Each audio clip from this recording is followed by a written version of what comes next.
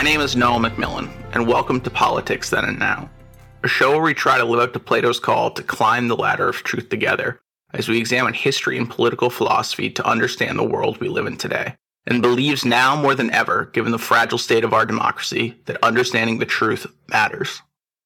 Today we're going to talk about the idea of rights, specifically the rights America was founded on. The founding philosophy of America is that government exists not to give you rights, but to protect your natural rights, God-given, inherent ones.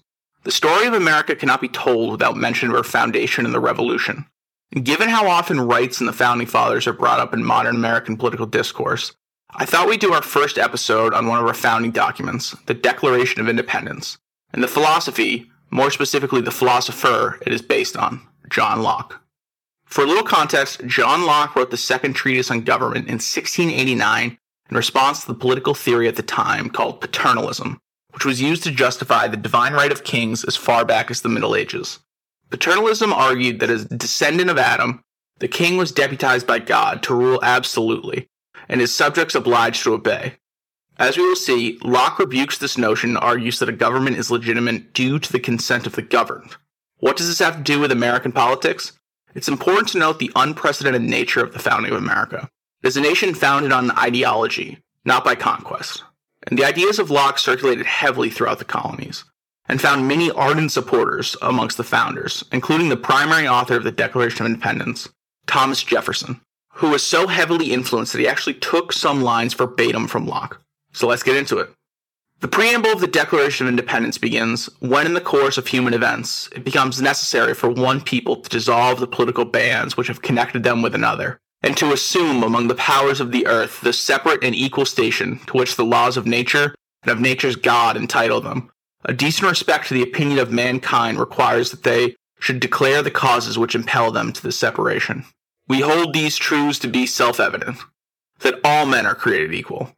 They are endowed by their Creator with certain unalienable rights, that among these are life, liberty, and the pursuit of happiness. That to secure these rights, governments are instituted among men, deriving their just powers from the consent of the governed. The opening of the preamble lays down the foundation of the argument for American independence from Britain by defining what they believe government is for, setting them up to later show that Britain has not lived up to its obligation. The important takeaways from this that we'll examine are the law of nature, natural rights, why government is instituted, and consent of the governed. These are all rooted in Locke's writings and beliefs about the nature of rights and purpose of government. So to better get an understanding of the founders' argument, let's start first at the beginning of Locke's. Mankind started in what Locke calls the state of nature, which is what life looked like before societies. It is perfectly free and it is peaceful. We are all born equal, which was a hot take during an era that believed kings were given absolute authority to rule from God. How do we know we're all born equal? Locke would tell you to look to nature. Look to other animals. They are all born that way, so we must be too. So in the state of nature, we are all equally and perfectly free to order our actions in line with the law of nature. What is the law of nature? It is reason. And reason dictates that, as Locke says, quote, no one ought to harm another in his life, liberty, or possessions, end quote. These three things, life, liberty, and possessions, are your property, and you have a God-given inherent right to them. Property as we know it, Locke calls possessions, which is what happens when you mix your labor with something in nature. For example, if you pick an apple off of a tree, i.e. use your labor to acquire that which exists in nature, it's now your apple, and you have an inviolable right to it. The law of nature then, quote, binds each person to preserve self and, as much as he can, quote, the rest of mankind, end quote. It also says that if someone violates the law of nature, it is the right of the people to punish the violator and seek reparations. So to recap, the state of nature is absolutely free and peaceful, and the law of nature is reason, which tells us not to harm anybody's life, liberty, or possessions. Doesn't sound so bad, right? You're perfectly free after all. So why would you want to leave it and form government? The answer is what Locke calls the state of war. This is a state defined by, quote, enmity and destruction, end quote. It exists when someone exercises their dominion over you. The problem with the state of nature there is no just remedy to this hostility and destruction because there are no unbiased parties to appeal to for arbitration. Because of self-love, we can't rely on each other to act justly in this situation. If you steal my apple and I demand reparations for your transgression by paying me back, but instead of one apple you originally took, I decide to demand 30 apples, we're at a stalemate and things will probably get violent. So this creates two great problems in the state of nature: the lack of formal protection of your property and the lack of third-party arbitration to settle disputes justly. According to Locke, because it is inconvenient to live alone, and because in the state of nature it's impossible for justice to be arbitrated in an unbiased manner, we seek communion and fellowship in the form of civil government, which remedies both of these problems. When you join society, though, you don't get to stay in the perfect freedom of the state of nature. Rather, to receive protection of and third-party arbitration for your property, which again means your life, liberty, and possessions, you have to give up your right to enforce the laws of nature to the community, meaning that you forfeit the right to settle your own disputes and transfer that authority to the community that you have joined in order to secure protections of your property. It's important to note that you are not making this surrender to the king, but to the community, and agreeing to the principle of majority rule. This is where the idea of consent of the governed comes into play. We are all born free and equal, after all, so to Locke, quote, the only way anyone divests himself of his natural liberty and puts on the bonds of civil society is by agreeing with other men to join and unite into a community for their comfortable, safe, and peaceable living once amongst another and secure enjoyment of their properties, end quote. This is what self-government means. I give up my perfect freedom to be governed by the community, which I am a part of. Relinquishing some of my authority to a community might seem counterintuitive to self-governance, but because the legitimacy of the community depends upon my consent and participation, I ultimately retain jurisdiction over myself and my property. In short, I am entitled to life, liberty, and possessions. And to keep them protected, I get together with a bunch of people who want the same thing, and we agree to form government. In exchange for me giving up my rights to enforce the law of nature, I get protection and third-party arbitration.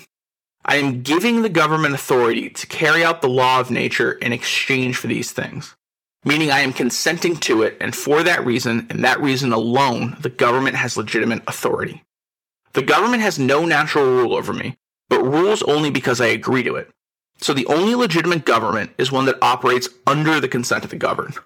As we will see in part 2 of the preamble of the Declaration, when the government no longer holds up its end of the bargain, it is no longer legitimate, and I am under no obligation to follow it. The next part of the Declaration reads, quote, that whenever any form of government becomes destructive of these ends, it is the right of the people to alter or to abolish it and to institute new government, laying its foundation on such principles and organizing its powers in such form as to them shall seem most likely to affect their safety and happiness. Prudence indeed will dictate that government long established should not be changed for light and transient causes. And accordingly, all experience has shown that mankind are more disposed to suffer while evils are sufferable than to right themselves by abolishing the forms to which they are accustomed. But when a long train of abuses and usurpations, pursuing invariably the same object, evinces the design to reduce them under absolute despotism, it is their right, it is their duty to throw off such government and to provide new guards for their future security. Why is it the right of the people to alter or to abolish a government destructive of the preservation of life, liberty, and possessions? Because, according to Locke and the founders, the king is a kind of employee. He's essentially hired by the people to protect their property, as we discussed, and when he doesn't do that, the people who hired him can fire him. Again, his authority only comes from the consent of the people. Moreover, Locke argues that when a government fails to do its duty, it effectively dissolves itself, because it no longer holds legitimacy. Think of the phrase we all learned in school, no taxation without representation. The core of that saying is that no taxation is just without representation of the people being taxed, because it constitutes the government breaking the deal the individuals being taxed made when they joined. As Jefferson points out and Locke himself notes, people don't revolt over little matters. They do so after a repeated pattern of injustice at the hands of the government. Why? Because in order for a group of people to make this decision, they must conclude that going back into the state of war is preferable to their current situation. Think about it. How much injustice would you be willing to endure in order to maintain a position in civil society and avoid a state of perpetual war? Certainly it isn't a decision one would make lightly. So what exactly did the king do to make himself illegitimate and get himself fired?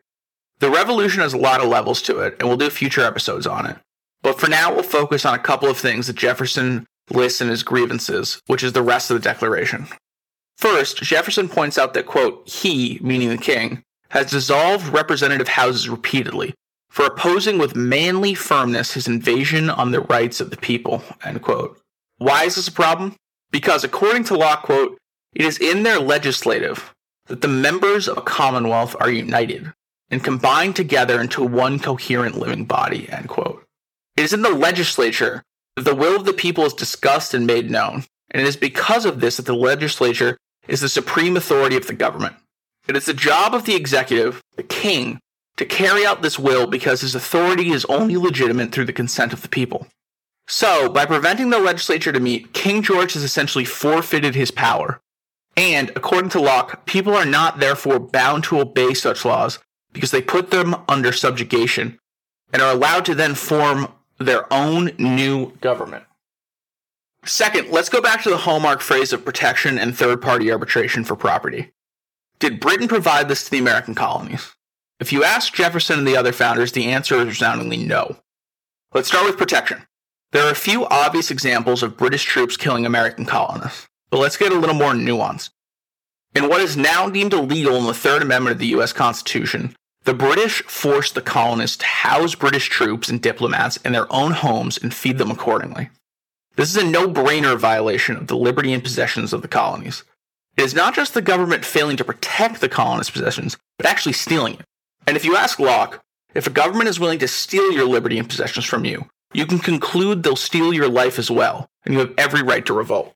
In terms of third-party arbitration, Britain, after the Boston Massacre, deemed that any capital crime committed by a troop would not be adjudicated in the colonies, but back in Britain.